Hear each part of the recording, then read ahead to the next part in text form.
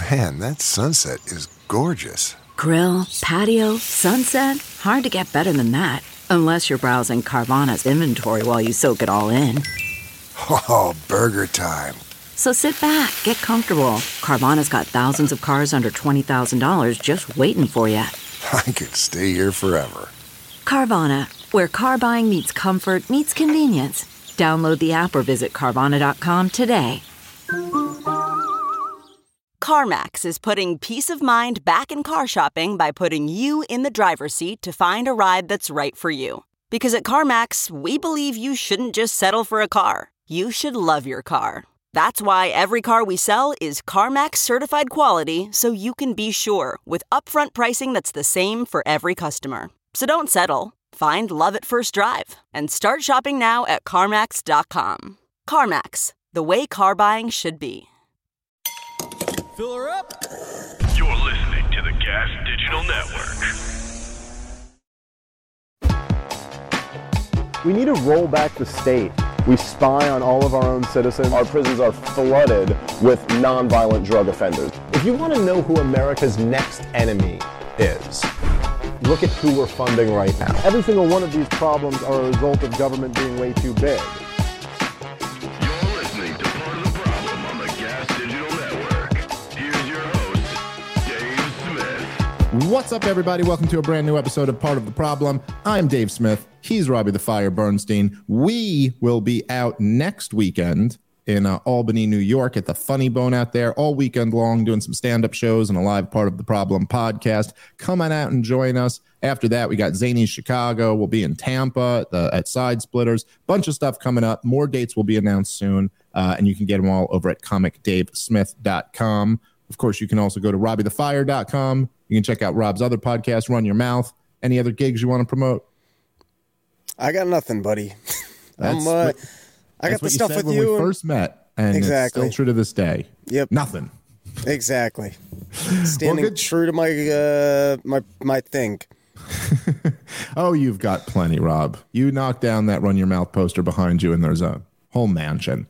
Anyway, so we left last show. We were kind of in the middle of the day where Donald Trump was to be arraigned.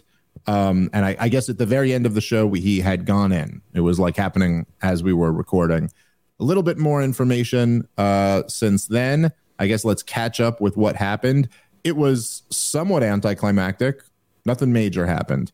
We were speculating, as was really all you could do at the time, that like perhaps maybe they had some other charge up their sleeve that they were going to pull out. Perhaps there would be something else that they would, that they would key us in on. There was, of course, always the outside shot that they weren't going to let him go, or they were going to hold him or something like that, that we were going to get pictures of him in handcuffs, that we would get a mug shot. None of that was exactly clear.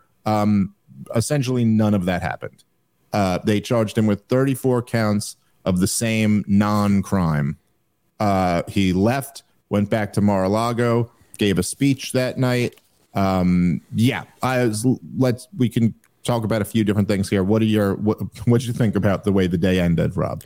That's a fairly good summary of 34 charges of the same non-crime. That's the best way to state it. It's even funny to read through because it just over and over, it just goes, falsifying business records. Mm-hmm. But falsifying business records is apparently a misdemeanor unless it was to cover up for another crime. Yes. And in this case, the payoff benefits himself and the campaign. So I don't really understand how they say that this was the best that they could come up with was saying that essentially he was robbing the general public of misleading the general public on important voter information. But in terms of the Clinton campaign, falsifying records to try and pretend like, he was a Russian asset, or everything that the Bidens did in regards to the Hunter Biden story. I mean, in what world can you live in that you can pretend that this is a more egregious example of withholding information from the voting public? Yeah, I mean, I agree with you, certainly, but I got to say I'd go even a step further than that, and that this just is not a crime. It's not even that it's not as egregious of a crime as many of the other crimes that have been committed by other presidents or by Donald Trump while he was in the White House. This just isn't a crime. Well, I think hooker payment should be tax deductible, so I just want to make that clear in case it was You want to making incentivize. Yeah, exactly. Well, it's not. Look, the crime, right? As you pointed out correctly, it's the statute that they're using, which again they really are. If you go look into it, it's 34 counts of the same crime. So it's the statute is that it's a felony to falsify business records in service of a crime. And even Braggs himself has not said what that crime is. He's been very vague about it. But the fact is that it's not a crime on any level. Now, falsifying business records, perhaps there would be some type of like very small, penalty for that. But in terms of like anything bigger than that, it's not a crime to pay off Stormy Daniels. It's not necessarily clear that you can prove he did pay off Stormy Daniels. And the bigger crime, the idea of you tying it to like withholding campaign information or a campaign finance violation or something like that, it's just not there. You'd have to demonstrate the standard. The legal standard would be that you'd have to demonstrate that Donald Trump would not have done this had it not been for the campaign. Like, as in other words, that paying some hush money to a chick he slept with would only have been done because he was running for president. And there's just no way to demonstrate that. I mean, number one, he's married. Number two, he's in the public eye. He was a public person for his entire life. There's no conceivable way that you could actually prove that this wouldn't have been a personal expense to Donald Trump, even if you can prove that he did, pay for it or whatever, or that he, instructed his lawyer, Michael Cohen, to pay off Stormy Daniels. Now, I'm just talking about what you can actually prove. What you can get a jury of New Yorkers to convict Donald Trump for might be a completely other story, but we'll see what happens. I think that is an interesting element, though, because you very rarely have politicians or people running for public office keeping their word. So here you had a guy who said, I will go get Trump. They voted him in. He went out there and he got him.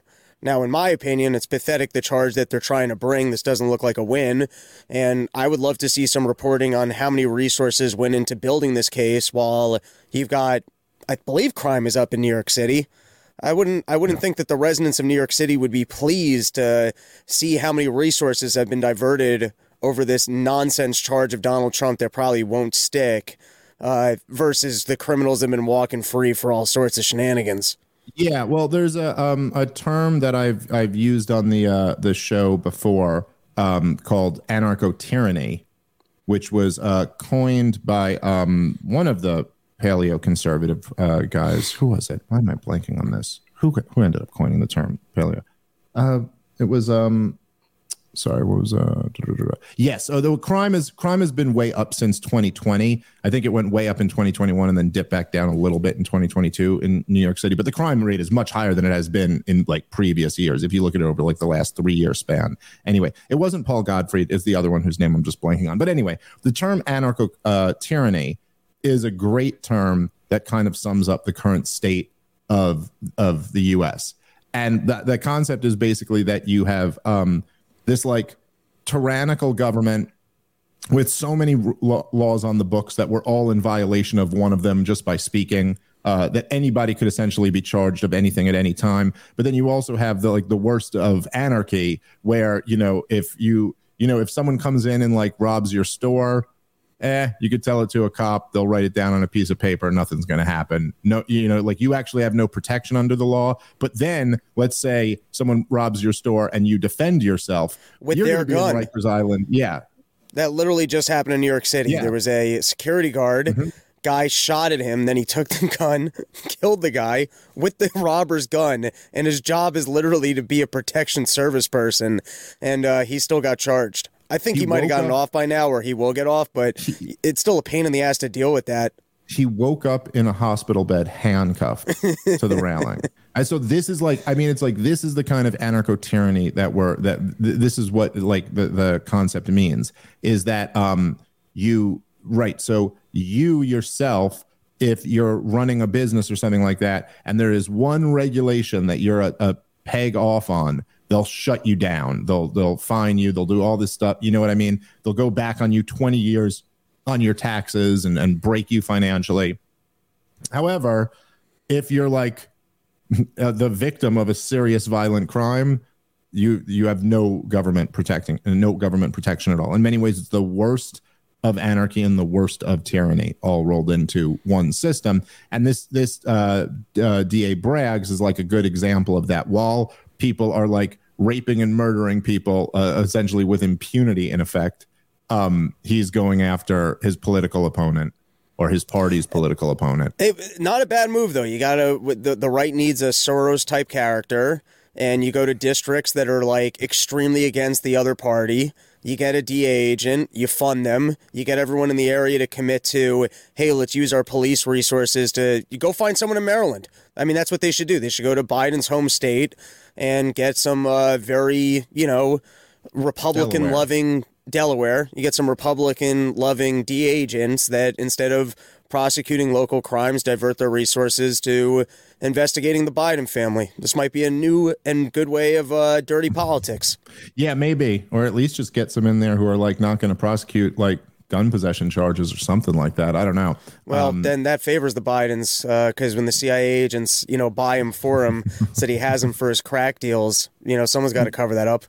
Well, okay, it favors his kid, at least, for sure. That's true. That's true. It would help Hunter, no question. All right, guys, today's show is brought to you by sheathunderwear.com, the underwear of legends. And as one of those legends, I got to tell you, Sheath is a game changer. You've heard me talk about it before. You will hear me talk about it again in the future. The best pair of boxer briefs I have ever owned. The only pair of underwear that I ever wear at this point. They're super comfortable. They're high quality. They're great. We're coming up into the summer months now. And let me tell you something. They're the most cooling, comfortable pair of boxer briefs you will ever own. They keep your man parts separated. It's a total game changer. You got to check them out. And I got to say, they've been advertising with us for over 3 years now. They've truly been helping us do what we do. Great supporters of this show. So go support the sponsors that support our show. And in the process, get the most comfortable pair of boxer briefs you will ever own. Sheathunderwear.com. Use the promo code problem20. That'll get you 20% off your next order. Sheathunderwear.com, promo code problem20 for 20% off your next order. All right, let's get back into the show. All right, so here's we have a clip of Braggs. He had a brief press conference after Donald Trump was arraigned. He said, "I'll now take questions," and then his assistant said, "No follow-up questions, and we're going to limit the number of questions," which was somewhat funny. But here is him talking about the crimes that Trump is accused of. Why did Donald Trump repeatedly make these false statements? The evidence will show that he did so to cover up crimes relating to the 2016 election. Donald Trump, executives at the publishing company American Media Incorporated, Mr. Cohen, and others agreed in 2015 to a catch and kill scheme. That is, a scheme to buy and suppress negative information to help Mr. Trump's chance of winning the election. As part of this scheme, Donald Trump and others made 3 payments to people who claimed to have negative information about Mr. Trump. To make these payments, they set up shell companies and they made yet a false statement. All right, so that's the DA Braggs there. Now, if what you notice there is that he says that these payments were related to crimes involving the 2016 election, but he doesn't say what the crimes were. And he was asked about this later and wouldn't give a straight answer. So that's where they're at. It's legally speaking, in any like quasi honest jurisdiction, this would all be thrown out because they'd go, you can't even name the crime that you're relating this to. And again, what he's saying there, if you read between the lines, is that he wanted to pay people to be quiet about negative information they had about Donald Trump. Now, the major problem that you have here is that it's not a crime to pay someone to not say something. This is why there are NDAs at like almost every major company. It's not a crime to make a deal with someone to not say bad information about you. It's just not a crime. If I go at one of these our next stand-up shows and I just horrifically bomb, I mean, I should use a more realistic example, but imagine a world where I could not be hilarious in a stand-up set. And I said to Rob, here's like $1,000. Don't ever tell anyone that I bombed tonight. There's nothing illegal about that. We can come to an agreement that I pay you money and you keep your mouth shut if there's things that make me look bad. Now, what he's trying to say here is that he didn't want this information to come out so he could win the presidency. And again, that's not even illegal either. It would just be illegal because then it would be like a campaign expense. And that's when you can get into this like falsifying business records or a campaign finance violation or something like that. But there's no possible way that you could actually prove. Look, Michael Cohen was Donald Trump's personal lawyer. He wasn't like on the campaign. He was his personal lawyer. And in other words, you'd have to say, are you telling me you're sure that Donald Trump wouldn't have paid some hush money to a chick he was banging behind his wife's back before he was running for president? There's like, you'd almost have to get inside of his head. And again, as far as the federal campaign finance violation laws go, there's already precedent for this with John Edwards, where they basically tried to say this, that him paying off his side piece was a campaign expense, and they lost because there's no way you could prove that, because there's just a whole bunch of other reasons why he would also want to keep this silence that have nothing to do with the campaign, just like his own image, his family not finding out, like a bunch of other stuff. So this is just, it really is something, it's hard to kind of overstate this, that after all of these years of being like, okay, this guy is involved in a conspiracy with the Russians. He might be a Russian agent himself. And then they said he, was involved in this like, conspiracy to use military, assistance in Ukraine to hold up a weapons deal in order to damage his political opponent. And then they said, oh, he incited an insurrection to overthrow our democracy. And then they're like, all these things are crimes. You know what I mean? Like, and they're of like the most serious crimes imaginable. Like one of them was treason. The other one was like a serious violation of like government authority. The other one, again, is treason. And like, this is what you got him on? Like falsifying business records in service of another crime that we can't name is really just something where like, imagine being one of these like blue-pilled liberals who believes that he did all of those things and like and feeling like, and this is, but we got him for this. It's just hard to even get into that mental space. Yeah, I guess from here it's going to be interesting to see how this actually plays out. So instead of campaigning, is he going to have to spend a bunch of time in court? Are they going to be able to dictate the news cycle quite a bit about look at Trump's bad business practices and that he's such a morally repugnant person that he's both having affairs and falsifying business records? Are we going to end up in a situation where Biden weasels out of debates and he goes, well, I can't debate that guy. He's a criminal who has sex with hookers. So it's going to be this is all nonsense, but I guess it's going to be interesting to see how the nonsense actually plays out from just a campaign standpoint. Sure. No, that's a very good point. It does seem, at least so far, with none of those very interesting questions that you laid out being answered yet, it does seem like they've just really handed Donald Trump a political victory for the moment, a kind of like a talking point. I'm sure all of the people who say like, well, he's the first president to ever be indicted on 34 crimes or whatever. It's like, yeah, these are all kind of the deranged Trump haters anyway. Donald Trump was able to go back, and I got to say, his speech in Mar-a-Lago, he kind of just went through every way in which they've tried to get him from the beginning and how it's all been nonsense and how this is like the most pathetic nonsense yet. Like, he's basically like, they tried to say I was a Russian spy. That was obviously not true. They tried to say I did this. That's obviously not true. And now this is just pathetic. He's like, they were talking about indicting me from before I even was sworn in as president, or they were talking about impeaching me before I was even sworn in as president. And it's kind of like you listen to this whole speech that Donald Trump's giving and you're like, yeah, that's pretty much right. I was just on Tim Pool the other day and I got a great response from them. And, there's a lot of like Trump supporters in Tim Pool's audience. Now it's funny because the last time I was on, I actually like really argued with Tim a lot because I was being very critical of Donald Trump because he was kind of looking back, talking about Donald Trump's legacy. And I'm just like, no, I'm sorry. This guy was actually a disaster. like, in every way, or just about every way. And some of his audience was pissed off at me after last time. This time they loved me because it was just going in right off this. There was just nothing else to say other than like, yeah, look, obviously this is all just ridiculous. And yeah, look, Trump's right about what he's what he's saying here.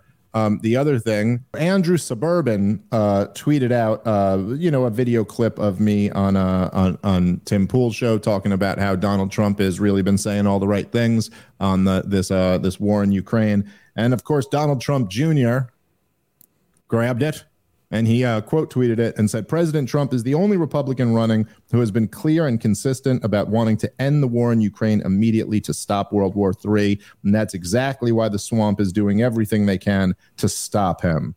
So it's pretty funny. The last time I was on this show, I was just trashing Trump.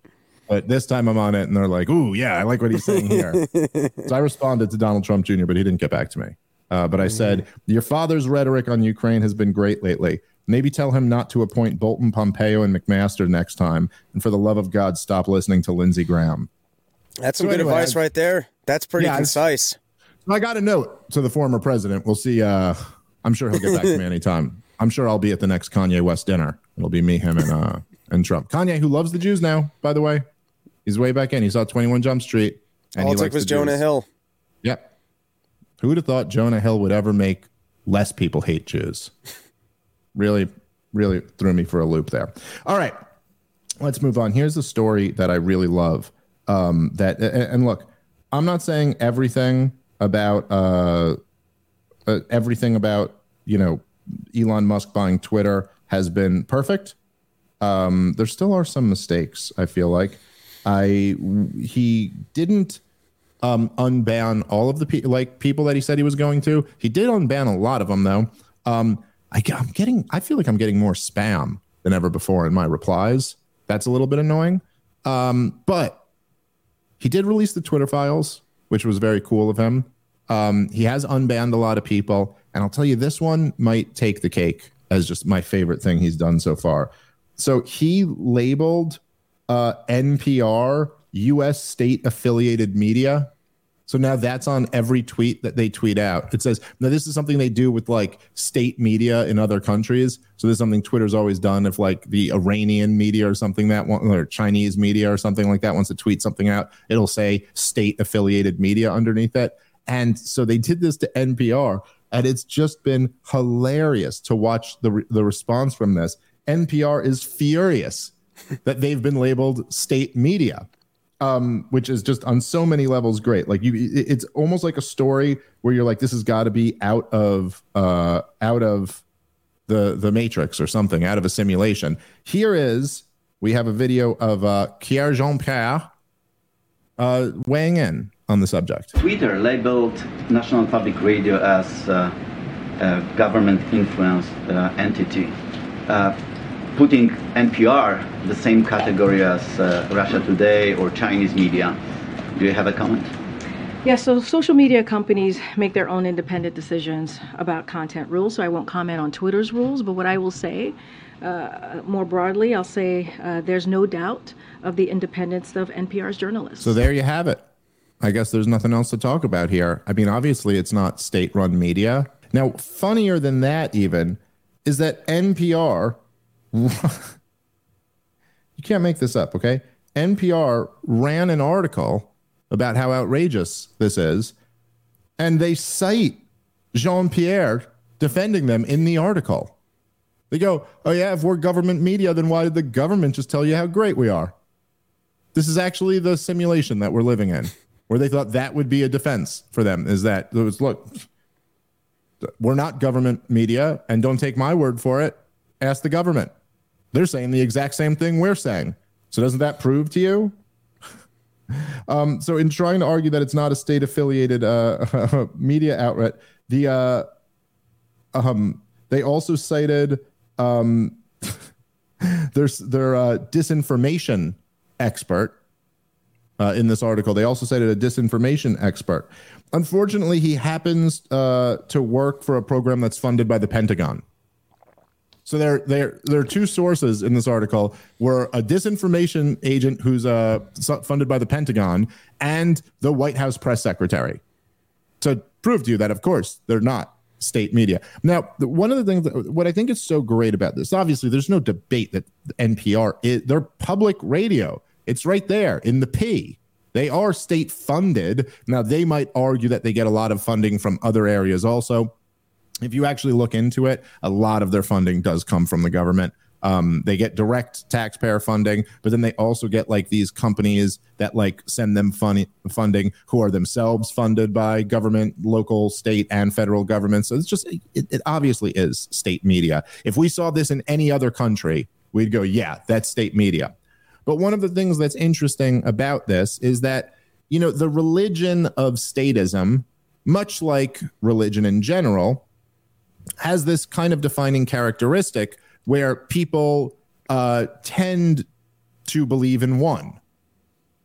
You know, like people who are religious, it's pretty rare that you meet someone who's religious and you say, oh, you know, what are you? And they say, I'm a Jew and a Catholic.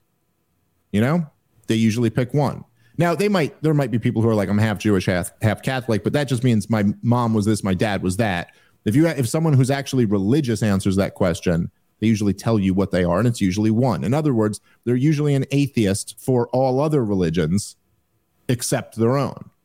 And so there is also this dynamic with people who believe in government, particularly in the United States of America, because we're such a kind of egocentric culture, where, you know, yeah, if you saw this from China, you'd be like, yeah, that's state-run media. Yeah, if you saw this from Iran or if you saw this from Russia, sure, that's state-run media, but not here in America. And so it's just, I think there's just something powerful about that kind of like putting that idea into people's heads that it's like, oh, yeah, no, this also is state-run media. I love it. I wish they'd put it under NBC and CNN also. Why not?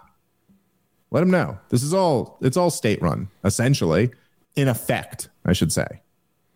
So anyway, I don't know. Any thoughts on that, Well, Rob? I thought it was hilarious because it's technically true. And I did always think it was odd that the left, I mean, it's a very left-leaning, and like all media services, it got a little bit more extreme in its left-leaning after Trump was elected, when nearly every single media company decided, hey, we can no longer report truth and fact.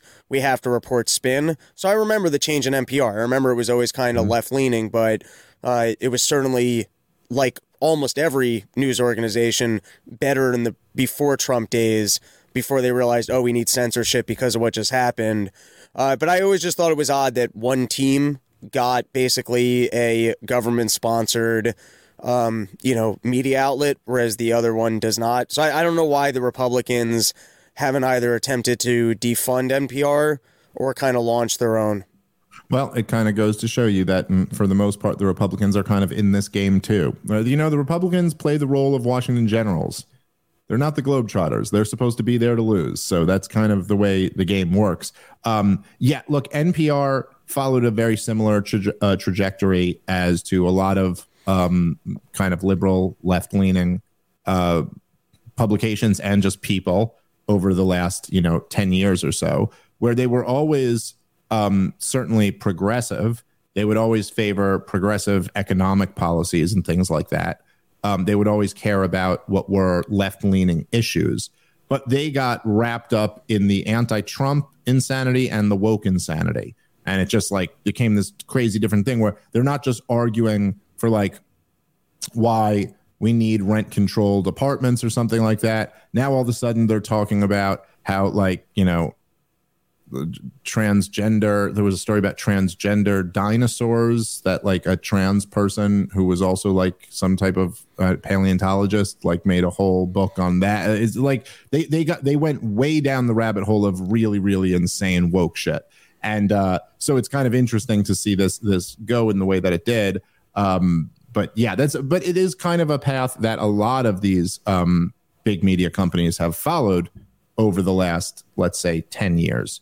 Broadly speaking, while we've seen the rise of all this woke craziness. So that's what's going on here. I'm happy to see them labeled as state media. It's pretty funny that they that bothers them so much, like that they're offended by the idea that you're like, well, what do you mean we don't have independence? And you're like, look, you guys collect taxpayer dollars, and then they were one of the major players who suppressed the Hunter Biden story, who said that we won't report on the laptop. And so it's just like, okay, let's look at you the way you are. The truth is that a lot of these other, like, the New York Times or CNN or NBC News or any of them, they're all in effect state media. And the way that's done is always through control to access, control of information. If you watch CNN or MSNBC, you can't watch it for more than 10 minutes before they're going to throw to someone who's our expert on the Pentagon, and he used to work in the Pentagon. Or here's our intelligence expert, and he's the former head of the CIA, and and of course, if you read the New York Times, it's constantly like giving you information from insiders. Oh, well, an anonymous source at the Justice Department said this, an anonymous source in the Pentagon said this. And this is kind of how it works. They control the information that you are going to report on. If you report on it the way they want to, you'll continue to get the information. And that's the only way you can actually get it. So it's this weird dance where the media has been locked in by the government, who can basically control what direction it wants to go in. Anyway, a good start labeling NPR as state-sponsored media. I'd like to see some next layer of label where it would just be like MSNBC, and they could just have like CIA, I don't know, CIA adjacent media or something like that. I don't know. Let's think about it. Maybe we can come up with a better term than that.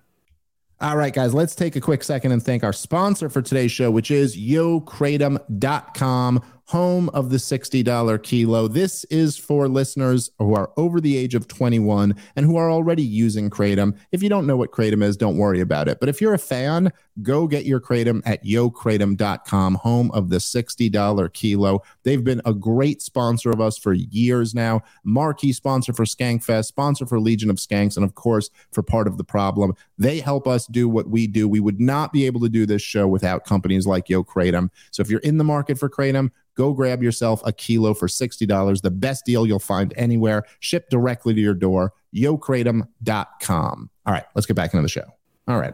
So sticking with the brilliant and lovely press secretary, Jean-Pierre, she had something else to say about a new program that the Biden administration has set up. Let's play from that other clip. Can really take toll on people's mental health. So I want to say directly to LGBTQI plus kids, you are loved just as you are, just the way you are. And if you're feeling overwhelmed, you call 988, the National Crisis Hotline, and dial the number 3 to talk to a counselor who has been specifically trained to support LGBTQI plus kids. This is a new service that the Biden administration is proud to offer during these incredibly hard times for these trans kids. I have a lot of questions. Yeah, so do I. When did the IA plus come in? And do we have to? Yeah, what is that even? I don't know. Like, is What's the like an igloo? I don't know. Maybe there's some kids out there who identify as an igloo. I don't know, man. Can you stop adding letters?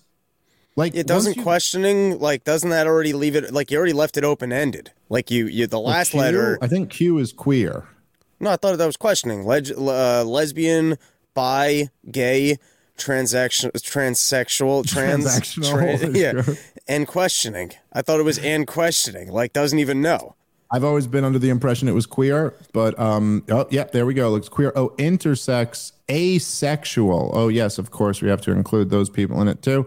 Yeah, you know what I thought was asexual by definition. Don't you not want to be grouped in with these perverts? You're declaring yourself not interested in sex. You're saying I don't want to have anything to do with any of this. You're hanging around with the Q's and the T's over here. You seem pretty interested to me. Yeah. I thought it was kind of funny because it's almost like an old-timey saying, but it's such a weird thing to apply to trans people. Is she goes, you're perfect just the way you are. Right. Isn't the whole point that you're not? I mean, correct me if I'm wrong, but they're like, you're loved just the way you are. It's like, that seems like it would be the anti-trans message, right? Be like, don't change. Stop transitioning. Look, what we can think you you're say gross about in your this? current form, just like God, who created you in the wrong gender. But we can Right. fix with Which, by the way- technology that doesn't work. Which, by the way, is really right at the whole core of this whole goddamn thing, which really is almost like a spiritual battle in a way. There's something profoundly about there's something about the whole trans identity, the whole trans ideology that is fundamentally a critique on God. There's something about that it's almost like, no, you're the God. God didn't decide you're a man or a woman. You're the God, and you're more powerful than biology in some sense. Like, Well, you God can lets will- anyone play dress up, so That is true. God wouldn't have put all these costumes down here if he didn't want to. So God is pro drag, but he's not so into the trans thing. Look, there's a very common tactic that's going on right now, where anytime anybody on the right wing, and for the sake of argument here, you just define the right wing as not the left wing, or anytime anyone who's not on board with this kind of trans ideology, when you push back on it, they go, "Oh, you're just obsessed with this culture war nonsense." They go, "Oh, you're just inserting culture war into everything." Look, the old guard of the Libertarian Party, who lost every single position that they have in that party thanks to the Meacocks. A lot of them, the people who supported them, there weren't that many of them, but the ones who did used to always say this: "Oh, you guys are just trying to insert culture war issues in here," but that's not what libertarianism is about. Which is, I mean, in some strict sense, in an abstract, I could kind of see what they're talking about. Like, libertarians could have whatever feelings on cultural issues that they want to, and strictly as long as you don't force anybody else into it, then like you're at least consistent with libertarian principles. I mean, you could despise a group of people or love a group of people, but as long as you're not initiating violence on them, then okay, fine. But it's just so ridiculous to pretend that anybody who's reacting against this stuff is somehow like obsessed with culture war issues. Many of us would rather never talk about this insanity, except it's being forced on people. This discussion that I would have assumed, I shouldn't say I would have assumed, that's an understatement. I would have guaranteed just 5 years ago, certainly 10 years ago, that there would always be a consensus on some of these issues. We would always think that a drag queen giving a lap dance to a 7-year-old was disgusting. No one would ever be like it. No one would ever be debating it, let alone watching it happen on videos online. But here you have, the White House promoting a hotline that they set up for trans kids to call. So rather than speak to your parents or someone at your church or someone in your community, no, just call who the government tells you to call. And they're going to what? What are they going to tell them? I'm sure at every turn, encourage this transition, tell them that undermine any other influence in their life who might be telling them like, that's not real. You're not actually a girl trapped in a boy's body. You're just a boy. They're going to undermine that. And it's just so bizarre to see the government promoting this. And when you get to this level of cultural interference by the government, now all that stuff about libertarians being neutral or anything like that goes out the window. Now the libertarian position is to oppose this, period. There's like, it's absolutely, it's wrong. It should be illegal. And it is sickening to see the federal government trying to insert itself into the most like intimate decisions of a young child's life and to encourage young children to make permanent decisions, which we really have no idea what. I mean, we know there's going to be negative effects. We have no idea exactly how profound they're going to be. But man, isn't this something really sick that like you're telling kids, trans kids, as if this is even a thing, like as if this is actually objectively a category. Would we be in violation of any laws if we got a 7 or 8 year old to call in and gave them a script and recorded it? Ooh, that's actually a really good idea. Just to see what goes on this line? Let's figure out if it's illegal first. But that would be interesting, right? Just to see like what exactly they're saying. I'd be curious if they even pick it up. Like, how'd that suicide hotline work for soldiers? Yeah, right. Now, this is a much higher priority than saving soldiers' lives, Rob. This is trans and the kids. Someone's going to pick up on the other end. They're going to be excited about it too. What if it was just that, what's his name? The Bud Light, her name, pardon me. The Bud Light. She Dylan, answers the phone? She just answers all of them. Like, just enough time for every single trans kid in America. Well, then you got to respect her talents. Yeah, at that point, God, just be although like, maybe it's not that hard. Maybe you're getting a phone call a day. I don't know. I mean, how necessary was this? She's picking them all up. She's like, "Do it, transition next, do it." Are there so many kids that are both looking to transition, having hardship, aware of this number, and want to call in? I mean, how many dials can this number be getting in a day? I don't know, but I think they're upping the numbers as they make it into more of like a fad and this kind of like rebellious thing that you can do. I'm sure they're and there's data on this that's like it's skyrocketed the number of kids who identify as trans. And you got to think a lot of these are just AIs. All right. Anyway, maybe it's a kid and his dad says that his wiener's too big to get rid of. Here's the thing. Listen, he's only 6, but he's got like an 8-inch hog, and so everyone's telling him we're not going to be able to do it. Not for the price we quoted you. That's for sure. We're going to need to bring in some machinery for this thing.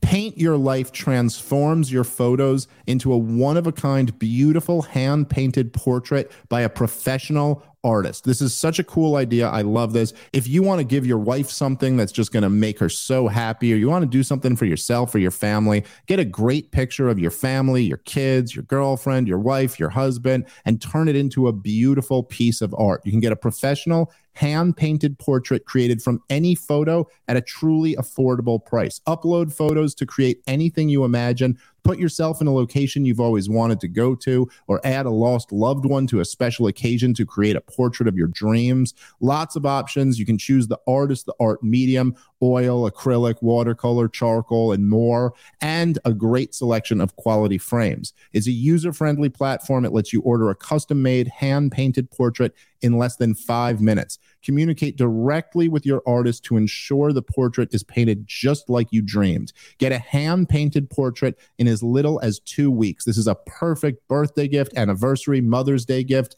Meaningful, it's personal, and it's heartwarming. You can give the most meaningful gift you will ever have given at paintyourlife.com, and there's no risk. If you don't love the final painting, your money is refunded, guaranteed. And right now, as a limited offer, you can get 20% off your painting. That's right, 20% off and free shipping. To get this special offer, text the word problem to 87204. The word is problem, and you text that to 87204. One more time, text problem to 87204. Paint your life. Celebrate the moments that matter most. Message and data rates may apply. See terms for details. Text problem to 87204 to get 20% off at Paint Your Life. All right, let's get back into the show. All right, moving on to a more serious topic. I mean, okay, this is actually serious when they're propagandizing children like this, but it's anyway a more us topic. One of the things we've been talking about more lately, as this push seems to intensify and narrow, is this the push for central bank digital currencies around the world, particularly in the United States of America, Canada, and Europe, and how creepy this is. It seems like the time frames that they're pushing these things out are drastically smaller than we may have previously thought they were. The central bank, the Federal Reserve Central Bank here in America, is talking about making a decision this summer. The European Central Bank is talking about making a decision by the fall. That's not that far away. And I think that this is an issue. I was talking about this on Tim Pool the other day, too. I think it's really important that as many people who have large platforms kind of wake people up about this as much as possible. We're in the phase, Rob, we've seen this time and time again. We're in the phase where they're floating out an idea to gauge the temperature of the water, which is something they do a lot. There's just go, okay, how much resistance does this have to it? If it's not that much, they'll go through with this policy. If it's too much, they'll pull it back and attempt it a little bit later. But we really need to at least buy ourselves that time. And so people need to understand that this is has to be the absolute brightest of red lines. Whatever you have to do, even if it's just like posting on social media about it, calling your local congressman, talking to friends and family, and like waking people up about this. The central bank digital currencies will be an absolute disaster. This game is over for us if this actually gets passed and goes through. This is the big one, and I think it's just really important that people understand what we're up against here. I think the problem with central bank digital currencies is that they got some really good marketability to it, because there's significant efficiency. The problem is, like, as a theoretical, if the government offered a digital currency, but you were still allowed to have your bank account and you were still allowed to have cash, and so you kind of had both systems running at the same time, it would be a good product. What makes it a good product is, one, at this point, the banks are essentially socialized. So why am I interfacing with like a half socialized bank so that other people can have profits, but I still have to be concerned about my money? We're kind of at a point where it's like, why don't I just keep an account with the Fed? Why is it that I have to interface with some bank to digitalize currency? Also, if you want to actually be doing record keeping in terms of transactions that might be like have taxes involved with it. For example, like when I put together gigs, you know how annoying it is to try and get tax records from people? I got to email them. I got to get the W-9. I got to figure out how to keep it. I got to get it to my accountant. Like if Venmo interfaced in a way that I could just pay them and I never had to do any record keeping whatsoever. And it's easy enough to do with digitalized currency. Like if you're in that kind of a business and I could take in digital currency and just pay someone digital currency and now I don't have to keep any tax records, that's great. So there, like that to me is the big sales, and right. I'll tell you why it's a disaster. But the big sale is, one, our banking system's basically socialized anyways. All the losses are going to fall on the taxpayers. Why am I interfacing with Chase or any of these other banks as it is? Yeah. If it's just that I want to know that my money's safe with the Fed. Also, if the Fed can get it to me quicker, or take it from me quicker, or keep records that I don't have to actually do my own, record keeping on taxes or otherwise, there's a sale in there. In fact, if you look at just with now that cryptocurrencies exist, it almost doesn't, and the amount of transactions that all of us do that are digital, this old banking system, which is socialized anyways, doesn't even make sense. So digital currencies are kind of practical. The problem with digital currencies is the same way that I've been removed from YouTube, I've been stricken from YouTube, or I was told that I couldn't go to businesses or where I can and can't spend money. Yep. What's going to happen when all of money is digital? Let's say you wanted to subscribe to this program and the government goes, nope, we consider that terrorist media. You're not allowed to subscribe to it. Or I heard someone talking about this. Whatever they want to call it, Or I heard someone talking about this on Twitter. It was a great point, is like when they were doing the lockdowns and you weren't supposed to be in your house. Well, what if they can just turn you off from your money? You're not supposed to be spending money. You're not supposed to be at a gas station. What are you doing at a gas station? And the ability of them. The trucker protests in Canada. I mean, this is actually what they went after, was turning off people's bank accounts. Now imagine this in a cashless society. Or, hey, you've spent more than your allotted carbon this month. Mm-hmm. Or, hey, you're actually only allowed to spend your money on these green energy initiatives. You're over your consumption on meat.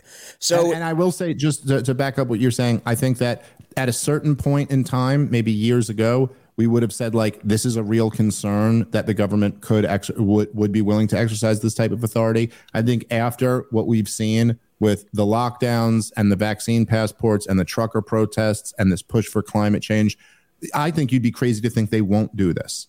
Like that. This is obviously what they're going to do if we do move to a full central bank. Right. You can't spend your money. You haven't been. You don't have that vaccine that we told you that you could get. Mm-hmm. I mean, and the vaccines. I mean, take a look at the retrospect of the vaccine of what they enforced upon us without good information. So we've already got proof of concept that they're willing to.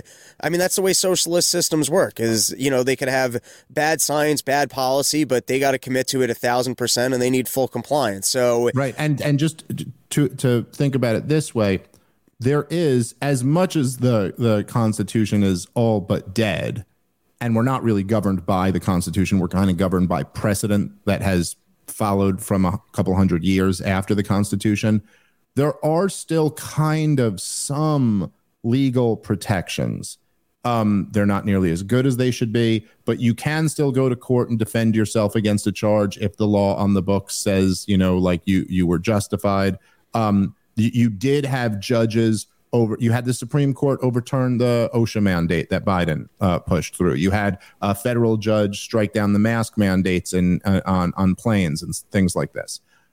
If you have the central bank, the Federal Reserve, which is given its, quote, independence, and they issue the currency, then they have a right to do whatever they want with that currency. Then all of the legal protections that you have are gone. It doesn't matter, because you could say, hey, well, I have a right to not take the vaccine. And they could be like, the government plays this game where they're like, yeah, the Fed's separate from us.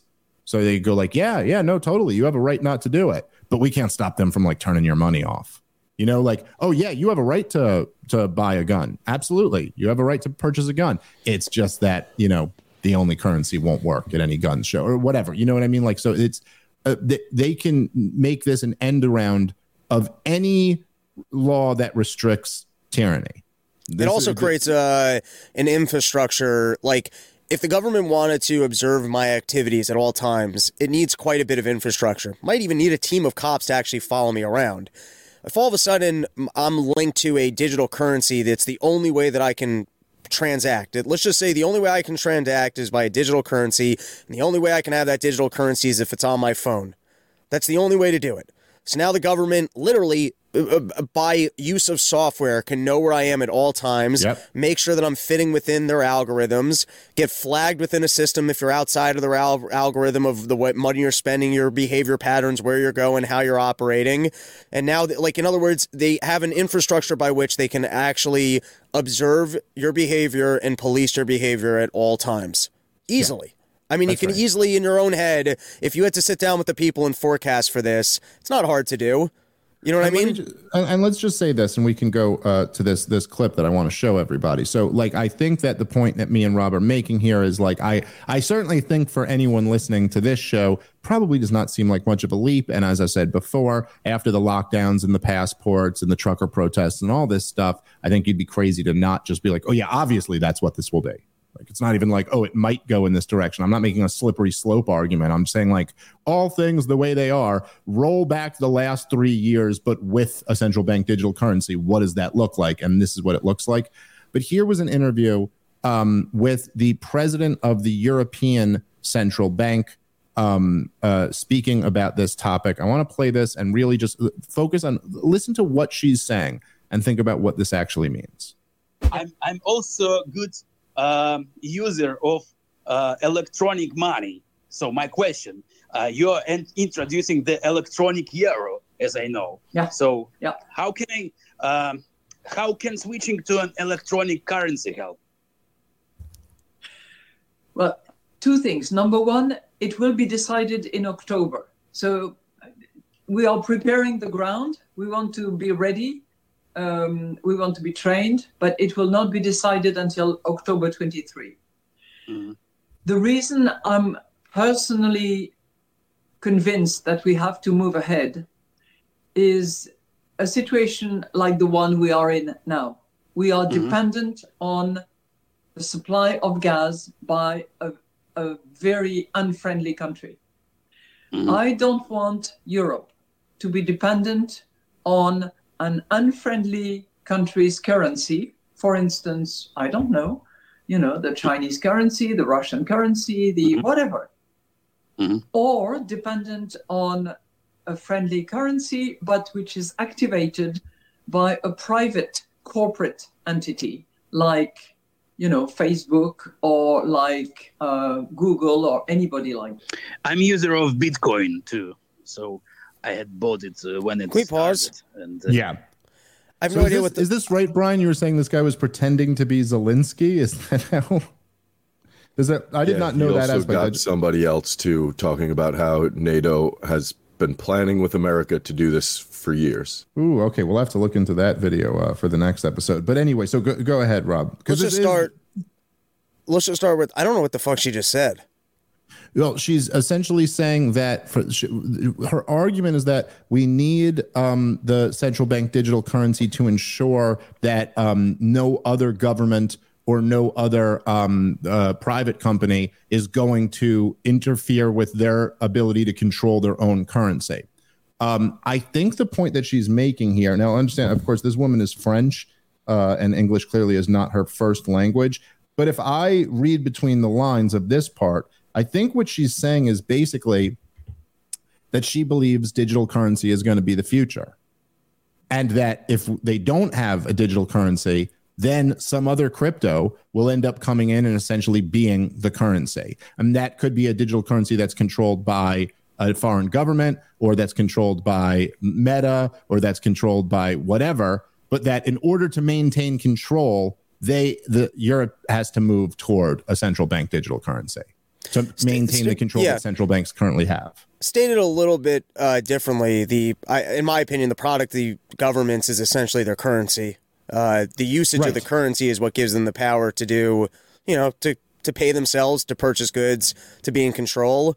So, I mean, it's somewhat a logical claim. Hey, our product is currency, and we're currently losing to the fact that people are creating better currencies, which even includes like why wouldn't government have a version of Venmo? If you just think about it, why am I using some other thing that can just digitalize and I can just pay someone by texting them? If you're the United States government and you're the business of money and transactions, why would you not want to have a similar product? Yeah, well, I kind of get that point, but I think also if you look, and it's again, this already is an issue of control. You're saying, yeah, we have to make sure that we can control our currency, and I think to your point, you go like, yeah, that is really essential to governments. Right, being able to control the currency is more important than even educating the kids. I think what it sounded like she was almost saying, but didn't quite say, is that beyond currency, if there's too much demand for a product that is in another country, for example, let's say Germans would like to be buying Russian oil, but we consider Russia to be our enemy.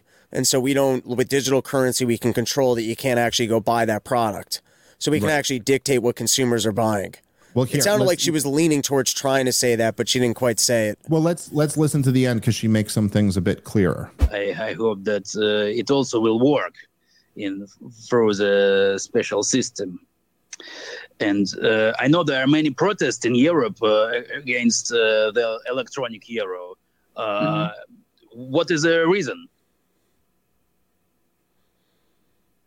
It's the beauty of Europe. It has different positions. If you ask in Northern Europe, for instance, in the Netherlands, they're quite happy to see the e-euro coming. If you ask a young German man, he'll say, yeah, fine. As I said, I don't want Meta, Google, or Amazon to suddenly come up with a currency that will take over the sovereignty of Europe. I don't want a foreign currency to become the currency of trading within Europe. So we have to be ready. No, the problem is they don't want to be controlled. They don't want to... Yeah, but you know what? Now we have in Europe this threshold. Above 1,000 euros, you cannot pay cash. If you do, you are on the gray market. So you take your risk. You get caught, you are fined, or you go in jail.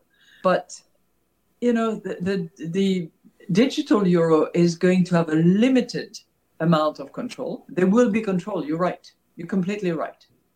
We are considering whether for very small amounts, anything that is around 300, 400 euros, we could have a mechanism where there is zero control.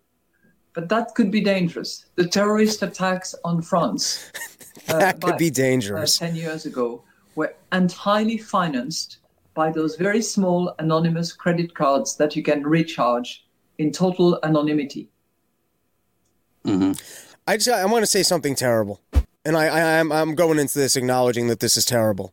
But if we were to, I don't know, if suddenly we live in a world where you're not allowed to freely transact in any capacity because every 20 years there's a terrorist attack, I mean, we're already living in a worse dystopian reality than more frequent terrorism. Yeah. I mean, your claim of that we need to control every single microtransaction at all times because otherwise we can't.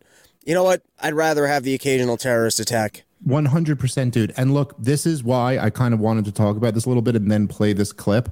I understand that she's saying this in a kind of diplomatic, respectable, professional way, but she's saying what we were saying. What we're worried about is literally what she's saying is the point of the central bank digital currency. And she's going, oh, yeah, no, there will be control there. And perhaps we could say, for transactions 300 euro or lower, we'll let that go. But then again, you know, we really might need to control those also.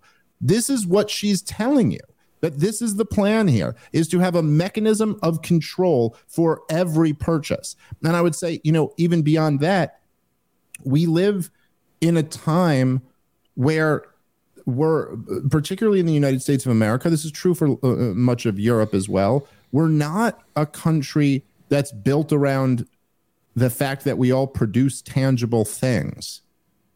We're kind of like an information economy.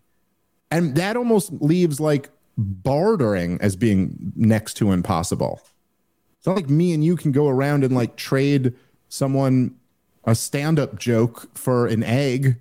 You know what I mean? Like you like kind of have to have like, it makes it much more difficult that if they really do control the medium of exchange, you're almost helpless to exist. It's also, it's odd because like in the old system, central planning didn't work. But and I still agree that it wouldn't work. But what happens when government has the best possible analytics about all general consumption, like in an economy, and they can see exactly what like product demand there is? So like, you don't think they're going to partner with certain private industries? Like there's not going to be a preferred Amazon to someone else where they get a call like, hey, you know, people are looking for more of this product or less of that, or, you know, this competitor of yours is actually doing particularly well by doing this. It's like all the data that you normally can't get on people's like consumption or general behavior, government would have access to at all times. And when she invokes the what was it, the terrorist attack in Paris there, she invokes as like, well, look. By the way, that's probably not true. That's probably not true. That most of the funding was done with microtransactions on credit cards. It was a truck attack, right? I think is the one she's talking. Oh no, or was it guns? I can't even remember which one she's referring to. But either way, it wasn't. It's possible. But regardless of that, we also shouldn't have trucks because, you know, every once in a while a truck is used for driving into people. Yeah, this literally everything in the world could be used for bad. If all of your citizens were on house arrest, it would be a lot easier to stop, you know, crime. I don't know. There's like this whole line of justification is ridiculous. It's all just like naked tyranny. No one thinks about this thinks in this way if they have any respect for liberty at all. Yes, you could stop some bad things from happening. Like North Korea does not have a lot of problems with terrorism. Right? Okay. So like, yes, you can deal with this problem if you're willing to sacrifice every inch of liberty. But I just thought what was really fascinating about this clip is that she just like, it's very out there and it's very naked. It's like, look, this isn't just me and you. There's not just like some libertarian kooks are telling you, oh, this central bank digital currency thing is all about control. This is the head of the European Central Bank telling you, yes, it's all about control. It's about maintaining our control over our currency and guarding against any other currency coming in and overtaking us. And then it's about controlling down to the most basic transactions. And she'll flirt with the idea of maybe it would only be transactions over $300 or over 300 euros. Maybe that's all we'll have to control, which is already pretty much giving away the entire game. Particularly, by the way, with inflation, like how many transactions are there that are meaningful that are actually under that amount? But then she also, as soon as that comes out of her mouth, goes, yeah, but you know, that's dangerous. That's dangerous. You know what's much more dangerous? This. All of this. Much more dangerous. Yeah, if your outlook is that any degree of freedom is potentially dangerous, you're a totalitarian dictator. That's literally your outlook. Also, your claim of underneath 300 we won't pay attention to, what that really means is everything's going to be logged at all times, and if we want to review your records, it will be there, but we're not actually flagging the algorithm for under 300, which is probably true, because whatever they're looking to detect, those transactions aren't going to matter. And believe me, if you start doing a transaction that's under the limit on a daily basis or with frequency to the same thing, you don't think their programs are going to be able to monitor and see that? Yeah, it's pretty unbelievable. And you could see the slippery slope that, you know, Brian was just saying that they've already limited cash purchases to 10,000. Anything above that has to be electronic. Look, you could see this is stuff that they started putting in the Patriot Act here in the United States right after 9/11, that any, I think, transaction of 10,000 or over, you know, flags an automatic report. This has all been building toward this, but this is really the culmination. But don't worry, 300 euros or under, they're considering letting you be free. You can go grab a sandwich. We're thinking about letting you do that. Maybe even some groceries. I guess you can thank our world leaders for letting Osama bin Laden win. He hated us for our freedom, and by doing one action 20 years ago, he managed to get our world leaders to take our freedom away from us. So yeah, you think if Osama's looking up at us from hell right now, he's like, you guys passed the central bank digital currency. I don't hate you anymore. Right. There's nothing to hate. You took our freedom. Well done, world leaders. Jesus Christ. All right. That's going to be our show for today. Thanks, everybody, for listening. Come check us out in Albany. Come check us out in Chicago. Come check us out in Tampa, in Syracuse, all over the place. ComicDaveSmith.com. And go check out Run Your Mouth, Rob's other podcast. Yeah, I should have plugged this. I've been organizing my YouTube channel. I got a ton of content over there. Robbie the Fire, all one word, including video of the Run Your Mouth podcast. And then I forgot, I'm in Orlando. I believe on the 21st. You can go to my website, RobbieTheFire.com, for the information on the Orlando event, which is with the LP over there. Oh, yeah. Hell yeah. That should be awesome. Of course, also, if you want to support the show, go become a subscribing member. These days, it's more important than ever. GasDigitalNetwork.com. Promo code POTP. That'll get you a discount, and you get access to the entire history of Part of the Problem, the entire archive on demand. Listen to us from any different time period, being right about everything. Also, we are up on Rumble now. Make sure you go subscribe over there. Even if you don't use Rumble to listen to the podcast, do me a favor, go over and subscribe to us on Rumble. That way, when we get booted off everything else, we can have a place to meet back up over on Rumble. So let's protect this show by signing up on Rumble or at GasDigitalNetwork.com. Oh, and I will finally say, my brother Big J Okerson, his hour special just came out, Dog Belly. It's really hilarious. Go check it out. It's up on YouTube right now. All right, that's the show for today. Peace.